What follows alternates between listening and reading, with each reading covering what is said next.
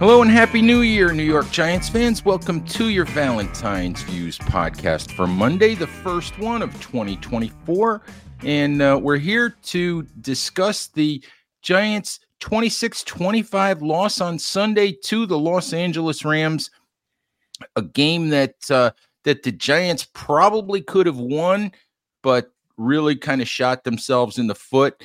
And here to help me discuss the game and the season, as always, is Tony Del Genio of Big Blue View. Happy New Year, Tony. How are you? I'm good, Ed. Happy New Year to you and everyone listening. Stay up and watch the ball drop last night? Yeah, I stayed up. Which kind of, I guess, symbolic of what the Giants did yesterday. They dropped a lot of balls and dropped a game they probably should have won. Yeah, really. I'm not sure the Giants deserved to win that game, but they sure had chances to win it. Oh, absolutely. I mean, they didn't deserve to win the game, but they most certainly, coulda, shoulda, woulda won the game if a lot of things had turned out differently. As I started writing my post-game column last night, I was thinking about, writing a column basically, saying how it was sort of symbolic of the way the season has gone for the Giants. A lot of things that didn't turn out the way they could have or should have. A lot of opportunities to make things happen that just didn't happen. And as I started going back through my notes and the game book, I was like, there's even more examples here than I thought. Penalties, missed tackles, 5 or 6 dropped passes, misses by Tyrod Taylor. It was just, missed extra point by Mason Crosby, play calls that backfired. I thought the last sequence of play calls after Tyrod Taylor's scramble was a little bit mismanaged, but just so many opportunities for things to turn out differently. And yet it wound up being a kind of a microcosm of how a team winds up being 5-11. Yeah, I think that's a pretty good description of yesterday and the season, right? The Giants had chances to win a number of games. I mean, I think, we saw early on that they weren't going to be as good as last year's team, but still they had chances to win probably 2 or 3 other games that they wound up losing this year. And certainly yesterday was one of them. And it's just the kind of season this has been. Absolutely. And of course, I guess to put a ribbon on it, Tyree Phillips gets hurt. Sort of another offensive lineman, down for the count. Sounds like a bad injury for Phillips. Sounds like a torn quad. Mm-hmm. He was on crutches in the locker room after the game with basically a hip to ankle brace on that leg. So that's not a good injury for Phillips, and that's going to be a long recovery for him. Yeah, and you wonder whether he'd even be ready by next season or not, because the Giants have nothing but questions at right tackle at the moment. Yeah, they have nothing but questions across that offensive line. But Tony, it was just, I looked at it last night. Penalties in the fourth quarter that negated plays. How does Jalen Hyatt run a pass route on a 4th and 1 where he catches, he's running a drag route, which is a 2 or 3 yard route, but how does he run a drag route across the line and wind up catching the ball behind the line of scrimmage? I'll never know. Just so many examples that lead to, a season gone wrong for the Giants. So really just the kind of year it's been. Yeah, and it was a pretty frustrating game to watch. It was an exciting game.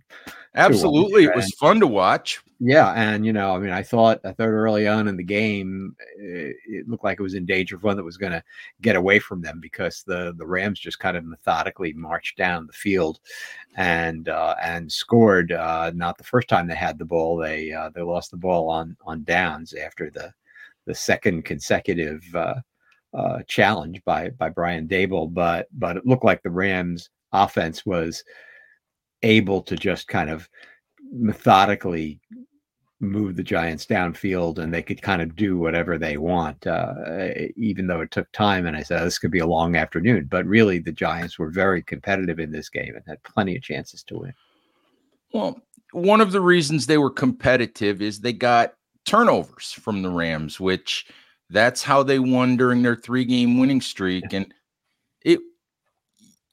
Dane Belton, we'll start there. Dane Belton, his best game in the NFL. And, you never anoint a guy after one game, because there's been a lot of other evidence, of Belton, really not taking advantage of an opportunity, 4th-round pick, a year ago. But last night was very encouraging for Belton. What did he have? 2 interceptions after Matthew Stafford had not thrown an interception for 4 games. 2 interceptions, couple passes defense, a fumble recovery. Mm-hmm. Really impressive performance. And maybe, just maybe, Dane Belton is showing us that he can still become the player that the Giants thought he would be when they drafted him a year ago. Yeah, and that's a potentially exciting thing. I mean, you don't want to emphasize turnovers too much, but you don't want to emphasize them too little either. And the Giants have been a team now for a season and a half that does not get turnovers, and fumble recoveries occasionally, but rarely interceptions in this last half of the season. If there's one thing that has happened that's a positive note, is that they've really become a turnover generating machine on defense. And so that's a good thing going forward if they can maintain it. But I think the question for Dane Belton is, can he make enough plays when he's not intercepting the ball to warrant staying on the field? Can he be somebody that actually prevents passes from being completed? And he did that yesterday a couple of times, and so that would be a nice thing to hope for if they have both him and Jason Pinnock. Then they're in good shape at that position going forward. But I guess we have to see over time whether Belton could do it. I guess he'll get another chance. I think because Pinnock was hurt yesterday, I believe, right? And right. So we may see him again against the Eagles next week. Absolutely, and we'll talk a little bit later on about offseason and players that might move on from the Giants, but we don't know what's going to happen with Xavier McKinney. So you could be in a situation next year where Jason Pinnock and Dane Belton are your starting safeties for the Giants. So yesterday was definitely encouraging if you think that Belton will have to play a bigger role going forward. Tony, I wanted to talk about the game that Tyrod Taylor played last night. And obviously I do kudos and wet willies, and we have the middle ground of what we affectionately call the Quilly, sort of half kudos, half wet willy, a guy who basically helped both teams, during the game. And before I had even written the kudos and wet willies last night, a discussion broke out in our chat room about guys who deserved, what categories they should fall in. And I think it was Chris Flum who basically put the idea out there that Tyrod's game was really the perfect Quilly, perfect definition of a Quilly. 319 yards, the most beautiful 80-yard touchdown pass that you'll ever see. And it was funny because in the middle of a conversation, I asked Taylor last night if it was the best ball he had ever thrown. And he said no. But he said it might have been the farthest. And in fact, he was like, I would love to know exactly how far the ball traveled in the air. And so go ahead. I heard 61 yards. I counted yard markers, and I came up with 62. So it's 60 plus, because it looks like he's throwing it at the 13 and Slayton catches it at the opposite 25. Mm-hmm. So depending on, so it's 61 or 62 yards.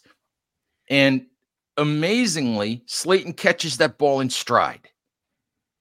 And Tyrod ran for 40 yards. He made some other big throws. And yet, along the way, Tyrod Taylor showed everyone why he's in his 13th year in the league and he's never been able to hold a starting job.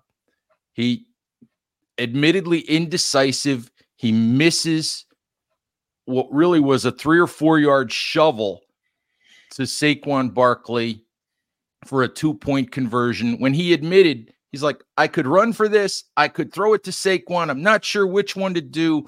I'll just shovel it. And he threw it 2 yards behind Saquon into the ground. Amazing how you can miss on that throw and throw a perfect 62-yard pass to Darius Slayton in stride. Couple of other bad plays along the way by Taylor, misses. Even on that last drive, I think he threw one to an open Wan'Dale Robinson. He threw the ball straight into the ground. He showed everybody why, he's a backup that teams want, but why he's a backup to begin with. Yeah, he's a very frustrating guy to watch. I mean, there's no question that the pass to Slayton was the most beautiful pass play I've seen the Giants complete in years. He's in Justin Herbert territory when we're talking about arm strength, really. I mean, I think if you remember back a couple of years when Justin Herbert played against the Giants in LA, and just before the half, when it looked like the Chargers would probably run out the clock, they sent Jalen Guyton down the middle, and Jalen Guyton split the safeties, and Justin Herbert passed another ball, I think that was about 60 yards in the air for a touchdown to Guyton just before the half. And people were showing that replay among season highlights for the rest of the season. And Herbert, I think, throws balls like that routinely when he gets the chance to do it. And obviously, you take the pass yesterday and the one the week before to Slayton that was not as far, but was still another beautiful hit him in stride pass. And it's obvious that Tyrod Taylor has the arm strength that neither of the other quarterbacks on the Giants do, and he's probably got as much arm strength as any quarterback in the NFL right now. I mean, close to it anyway.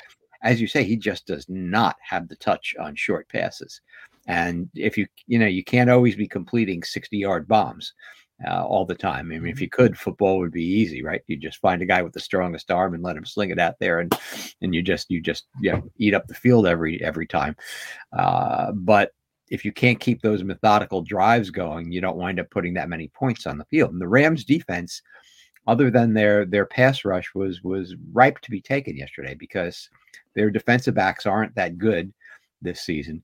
And you could have marched up and down the field on them and put 30, 35 points up on the board. But you've got to maintain drives with those short passes to keep drives moving, to move the chains and get another set of downs.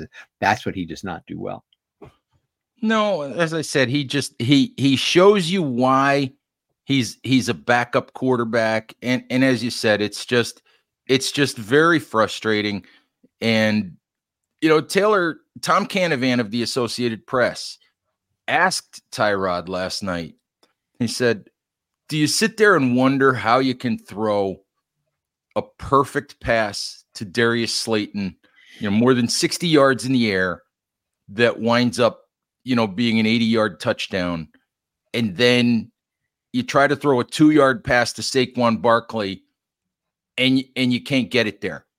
Do you wonder how that happens?" And Taylor said, he said, that's just how the game is. He said, it's frustrating. He said, that's just how the game is. And what he said about the 2-point conversion was he admitted being indecisive. He admitted getting outside the pocket and seeing, okay, this play is here. There's no defenders in sight. All right. I can flip this to Saquon and it's 2 points. I can run this and it's 2 points. And he wasn't sure which one to do. And he said, indecision in the NFL. He said, nothing good ever happens when you're indecisive.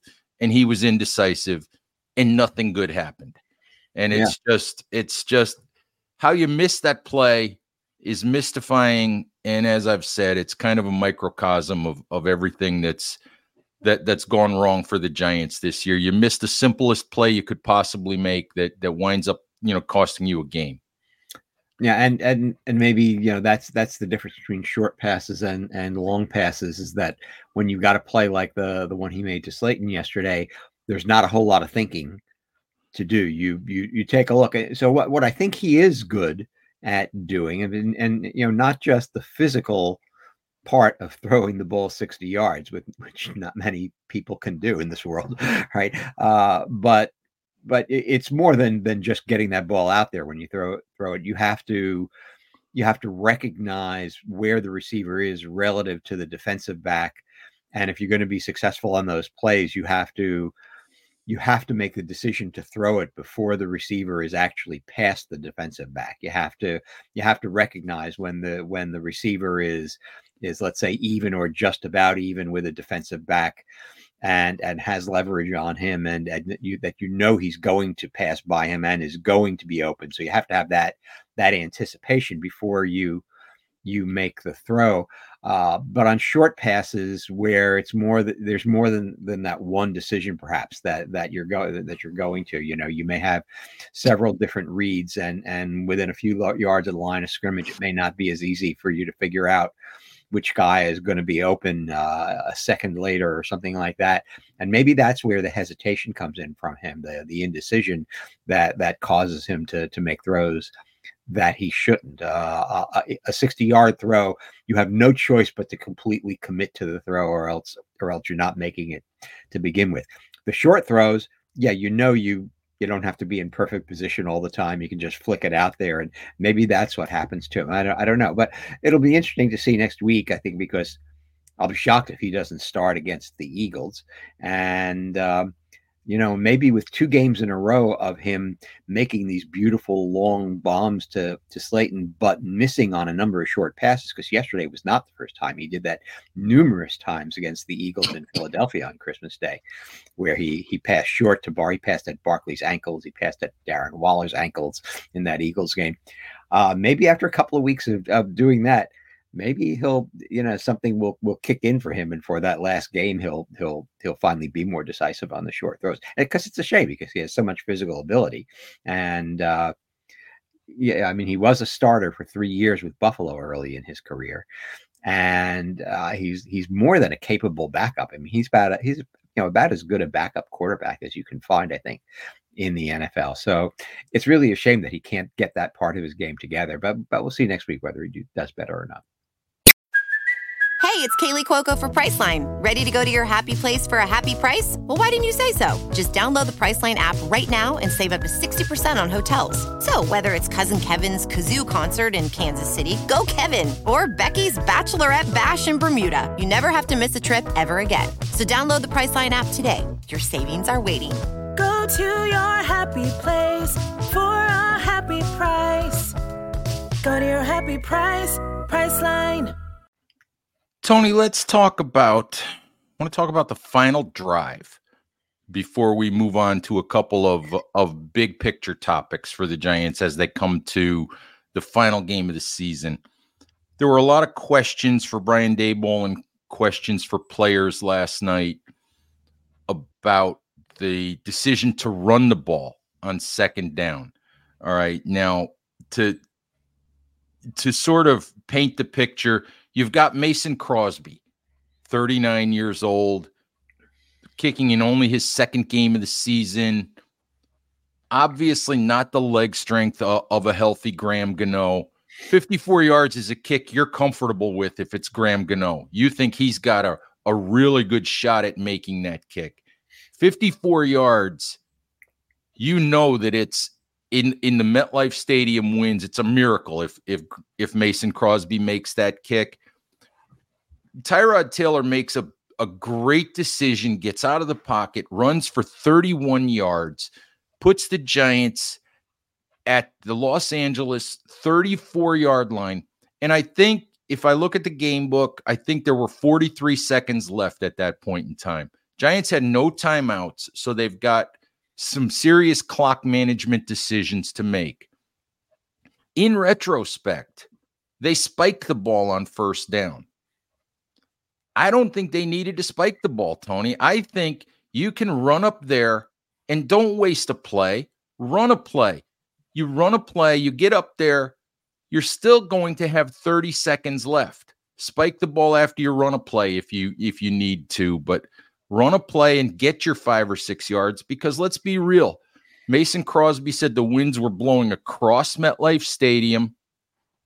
Even the kick that he did make, he said he aimed it at the right upright, and that ball was not only short, it finished outside the left upright. So he didn't even hit it. He didn't even hit it far enough to the right. So, but yeah, Lawrence Tynes said that yesterday on Twitter that at that end of MetLife you have to aim a field goal toward the right post the way the winds blow. Which is what he did. He just didn't hit it out. He just didn't hit it out far enough. Yeah. I think Tynes also said, Crosby's just not familiar enough with the winds there, but even 52 yards from the 34, that is very, very questionable. Although Crosby insisted he thought he could get it there. That's very questionable for Crosby at this point in his career to be able to get the ball there in those conditions. But so I wasn't sure about the spike. Did you think I didn't think they needed to spike the ball there. I thought just run the play. Well, yeah, I mean, I had several issues with that sequence. First of all, I agree with you. They did not need to spike the ball. On the other hand, this is the second consecutive week that a Giants game that they had a chance to win has ended in somewhat similar fashion. Because if you remember last week against the Eagles, after they got down to whatever it was, the 28-yard line or something like that, they hit Darren Waller with a pass, and Waller was not quick to get up. But also, once he did get up, it took the Giants, I think they ran like 17 seconds off the clock before they ran another play, and there was so little time left that they only had one chance to take a shot at the end zone at the end of the game. Whereas with kind of think better clock management, they probably could have had 2 different shots at the end zone at the end of the game last week. Yesterday, I agree with you. They didn't need to spike the ball, but the other thing I would say is that calling a running play rather than a pass play after that is something that I question, and a draw of all running plays. I just don't get that. I think if you have a tremendous run blocking offensive line, like let's say the Cleveland Browns do, maybe, or the Philadelphia Eagles have had. I'm not so sure this year about the Eagles, but historically they've had a good run blocking offensive line. Then maybe you can run and get a few yards closer. But yeah, given the situation, I would have much rather they just tried a couple of passes in order to get closer, see if you could gain another 10 yards and make it a 40-something yard field goal instead of a 50-something yard field goal. So I thought they really botched that. And I think one of the overall things that has made me, and I think lots of Giants fans, uncomfortable about this season is that there's a lot of head scratching play calls by Dable and Kafka in important game situations this season that I don't think we saw very much of last season. And we just wonder, for a team that wanted to be kind of aggressive offensively, they don't call plays in a way that befits that. And I guess the only thing I can conclude is that they have very, very little confidence in the offense that's out there, and they're just trying to avoid terrible things happening, and in so doing, they don't make good things happening in these crucial situations. To his credit, last night, Tony, Brian Daboll said that he would like to have the call back on the draw play to Saquon. That cost the Giants 2 yards, and although Mason Crosby said he still thought that was makeable from there, I think we saw from the kick itself, which he said he hit really well. If he hit that ball really well, he had no shot of ever making that kick, because the ball was the ball was well short, and it was wide. So he had no shot of making the kick from there. I mean, to his credit, he didn't say this was impossible for me. He said, I thought I could get it there, and all of those kinds of things. But the Giants needed more yardage at that point, and they didn't get it. They wasted a play with the spike. They wasted a play with the draw play. And what I will say when you talk about play calling is the offensive line has been a mess since week 1.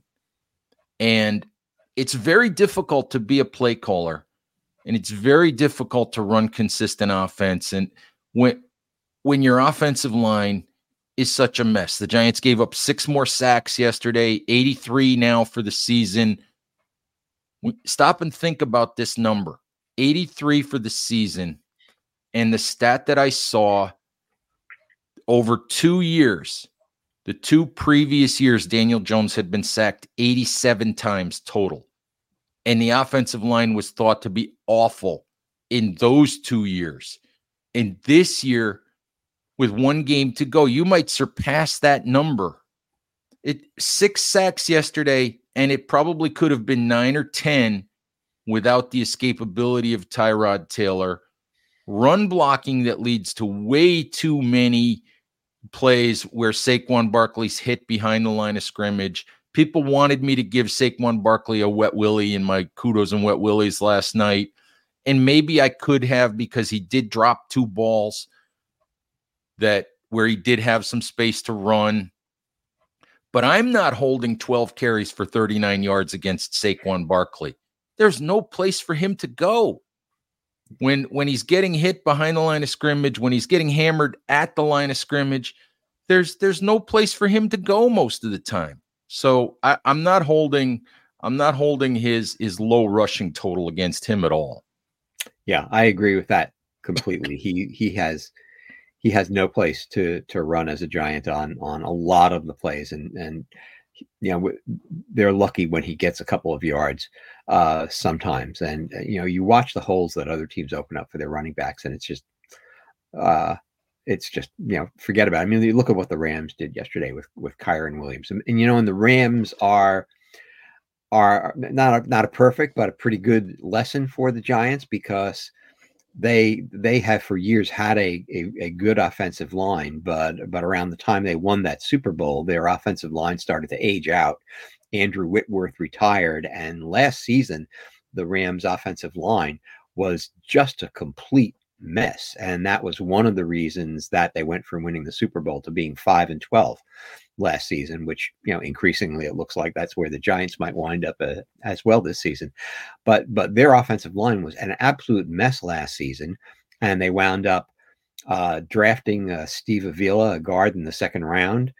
They made a trade with the Pittsburgh Steelers to bring in another offensive lineman, I think for a 3rd round pick, if I remember it correctly.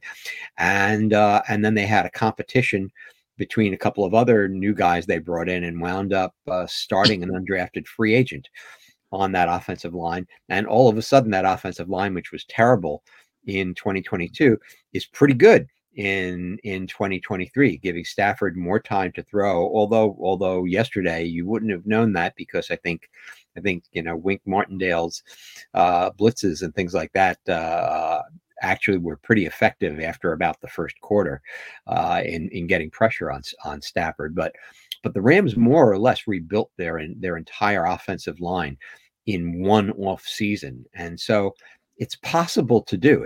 And I think that's the thing that really makes Giants fans scratch their heads, is like, how difficult can it be to get a functioning offensive line? And we're talking about basically a decade where the Giants have hardly ever had that. Tony, that sort of leads me into another topic, maybe the final sort of big topic that we'll talk about. And that is really sort of turning the page toward the long term. This 1 game left against the Eagles, and it would be kind of nice to beat the Eagles and deny them the NFC East title, which they may not win anyway, but But it would be really nice to, for the Giants to take that away from the Eagles in Week 18. A game, by the way, that will be 4:25 on Sunday. The NFL finally set their Week 18 schedule, so that's a 4:25 game on Sunday. So you guys can plan your viewing activity for the season finale. But really, Tony, the long-term question, the long-term thing about this game, this is going to be the last game for a lot of Giants players and a lot of Giants coaches. Talk about coaching staff. Could be the last game for Wink Martindale. Could be the last game for all three coordinators, depending on the situation. I know a couple of assistant coaches have already got opportunities elsewhere. Could be other assistant coaches who move on. Could be a lot of players who aren't with the Giants next year. And that list is topped by Saquon Barkley because we don't know what's going to happen. That list includes Xavier McKinney because he's a free agent. That includes Paris Campbell, who has been inactive now for several weeks. It might include Justin Pugh. It might include Ben Bredesen. It might include Adoree Jackson. It's a lot of players and a lot of potential turnover coming for the Giants in this coming off season. Just quickly, just your thoughts about some of the players, some of the coaches, some of the decisions that the Giants have to make this offseason. Yeah, I think so. One of the things I notice about myself, and I think maybe any fan would identify this, is that you have no control over what your immediate reaction to the result of a close game is. Your brain and your body are going to react the way they're going to react. And so I've noticed this now for 2 weeks. First, when Tyrod could not complete or could not find a guy open really for a pass in the end zone to win the game against Philadelphia the previous week. And then yesterday when Crosby's 54-yard field goal attempt went wide left. And my initial reaction in that millisecond after you realize that that's the result is, oh, damn, they lost another one. And then what I find myself doing is like 1 second later saying, but there's a better draft position. So I think a lot of us have been kind of teetering between wanting to see the team win and do well with the players they have and acknowledging that they really need a lot of help in a lot of places. So I think the players you mentioned, as far as Ben Bredesen goes, I would say that Bredesen is good enough to be a backup tackle or backup guard or even center on the team, but he's not good enough to start. And really, if you look at their offensive line, who is good enough to start on that offensive line? Clearly, besides Andrew Thomas, John Michael Schmitz, you've got to give him obviously more time. He's a rookie center. He came in under difficult circumstances with very little help and all kinds of chaos surrounding him. The fact is, though, I mean, he hasn't had the greatest rookie season. It's not like he's come in and just dominated there at center. I've seen him make good blocks, especially on some running plays. I think he's very active. I think he looks for work on the offensive line. He doesn't just make one block and then just watch the play. He goes looking for other guys he can block. So, I kind of like what I see from him in run blocking. I haven't convinced myself yet that he can be an NFL caliber pass blocker. I see him get beat a lot on pass rushes, but he's a rookie, and I think that's a position that takes some time to really get acclimated to. But so let's say between him and Andrew Thomas, let's say you've got two guys on the offensive line. I think the other three positions on the line are completely up for grabs next season. You mentioned Xavier McKinney. I think the safety position is kind of up for grabs next season. Who knows what is going to happen to McKinney. I still feel like overall, except for a stretch of a few games, he had a very impactless season. I mean, I watch other safeties out there, Winfield, Dane Belton. Yeah, right. Dane Belton, right. I mean, we talked about, Dane Belton. And you look at Hamilton, who was a first round draft pick for the Ravens, but he's really come on this season for them. And I don't see them getting that kind of impact from McKinney ever since Wink got here. So that's another question mark. I'm not sure that they don't need another cornerback. I mean, do they really have? I think Ted Banks showed a lot of promise this year. I don't think he had as good a rookie season as some Giants fans seem to think he had. He wasn't getting beaten consistently, but on the other hand, by midseason, teams looked like they were starting to get a little bit of a book on it. But I still think he's promising, and he'll be the clear CB1 next year. But who's CB2 next season for the Giants? I have no idea who CB2 is. Trey Hawkins isn't even getting on the field other than special teams now in most games. And I don't think Adore's going to be back, even though the last couple of weeks he's made a couple of good plays for him. Because he also made an awful play yesterday, a play he should have tackled Puka Nacua, and it looked like he was trying to strip the ball instead, and Nacua got free of him and went 80 yards. And Nick McLeod wound up playing the entire game at the boundary corner, which was fine, but I don't know that you want him to be your starter either. So I think you've got questions there. I think they still have questions on the interior defensive line. I mean, they've got some possible guys there, but does that look like a defensive line that's going to be rock solid against the run and going into the future? I can't say that I have faith in that.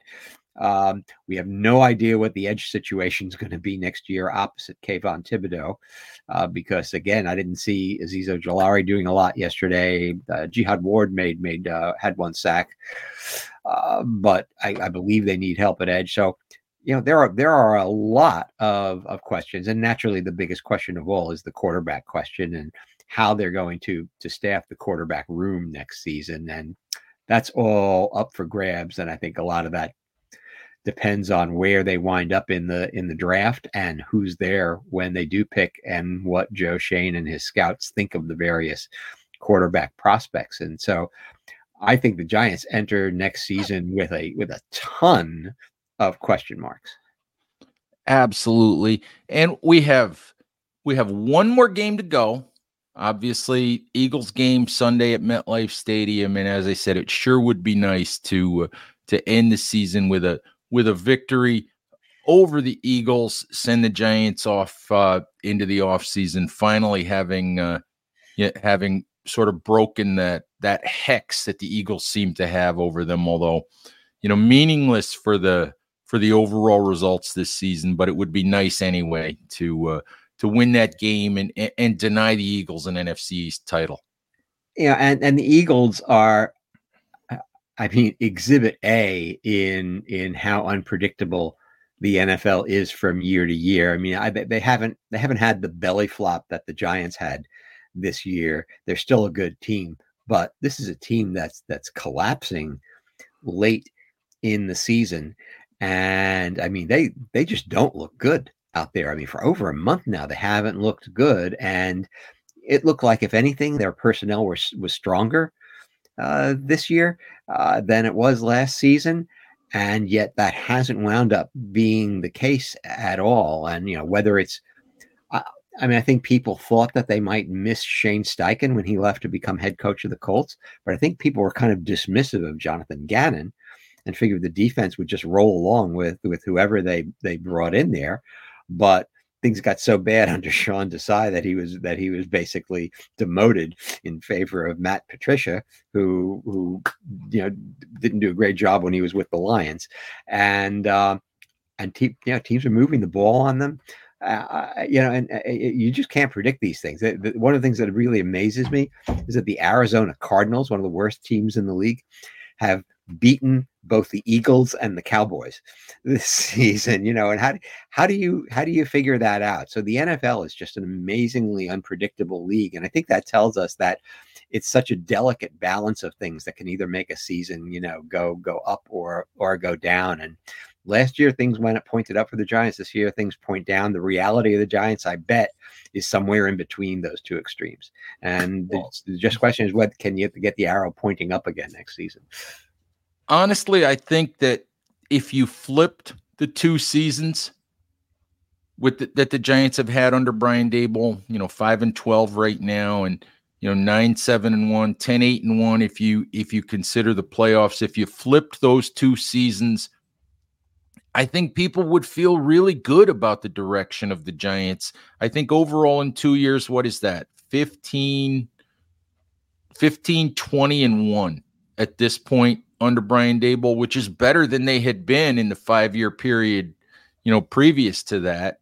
So you flip those 2 years, people feel good. And you're right. I mean, the Giants haven't been good, but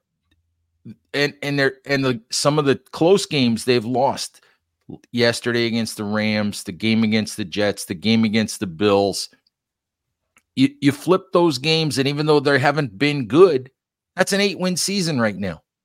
That's cusp of the playoff race with a chance to go to Philly and get to 9 wins and maybe sneak into the playoffs again. So the margin for error in the NFL is so small. And I think that's why when I look at the season overall, Tony, and I've written about this at Big Blue View, it's just frustrating because I don't want to say every decision was a mistake, but there are so many decisions that have been made from 90-man roster decisions to game management decisions that we've talked about a little bit. So many decisions that I was like, why did they do it that way? Or so many decisions that just, even if you thought they were right, they didn't work out the way that you thought they would. So it's just been that kind of year for the Giants. Yeah. And as I say, it's such a delicate balance. You just can't predict what's going to happen even from week to week. I mean, I was sitting there watching Green Bay absolutely dismantle Minnesota last night, and I'm thinking, wow, the Giants and Tommy DeVito beat Green Bay a few weeks ago. But Green Bay looks like world beaters against a few of the other teams. They beat Kansas City earlier. And look at Kansas City. Kansas City now looks like this extremely vulnerable team because they don't have reliable wide receivers now. And so it's such a delicate balance, I think, for one team and another team. The 49ers have looked great most of the season, and then Baltimore comes in and just wipes the floor with them. And Baltimore now looks like an unbeatable team. They really rolled it up against Miami. Yet a few weeks ago, the Rams almost beat Baltimore in Baltimore, and the Rams looked like anything but world beaters to me against the Giants yesterday. Man, I watched that Rams team, and I said, God, this team's going to make the playoffs, and they do not look like a playoff team to me.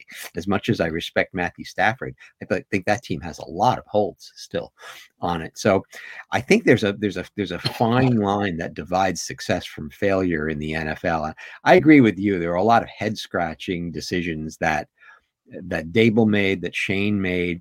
I hope Shane learns something this season about how to construct an offensive line room in particular, because it seemed like he didn't have a good plan for what would happen if things started to go wrong with injuries and things like that. And I just, other teams seem to be able to find guys that they can plug in when starters get injured. And he didn't seem to have that. And so, is there a problem with their scouting? Can you place all of the blame on Bobby Johnson? You just get a new offensive line coach and things will be better. What's the answer there? And I think that's his biggest. I mean, obviously the biggest question is going to be quarterback, but frankly, I think his biggest challenge is how do you construct an offensive line room that is at least just competent, if not good. Well, if he can solve it, he'll be the Jerry Reese couldn't solve it, Dave Gettleman couldn't solve it, Shane hasn't been able to solve it yet, but but so much revolves around that. And I'm sure that that we will spend a ton of time in the offseason talking about that, talking about quarterback, talking about all of the questions. It's going to be a long, entertaining, important offseason for the Giants. But one more game to go, Tony. And as always, thank you for the time, for the insight, for the opinions, and go enjoy your New Year's Day. Giants fans, thank you as always for listening. Please stay safe out there, take care of each other, and enjoy watching some college football today too. All right, bye-bye.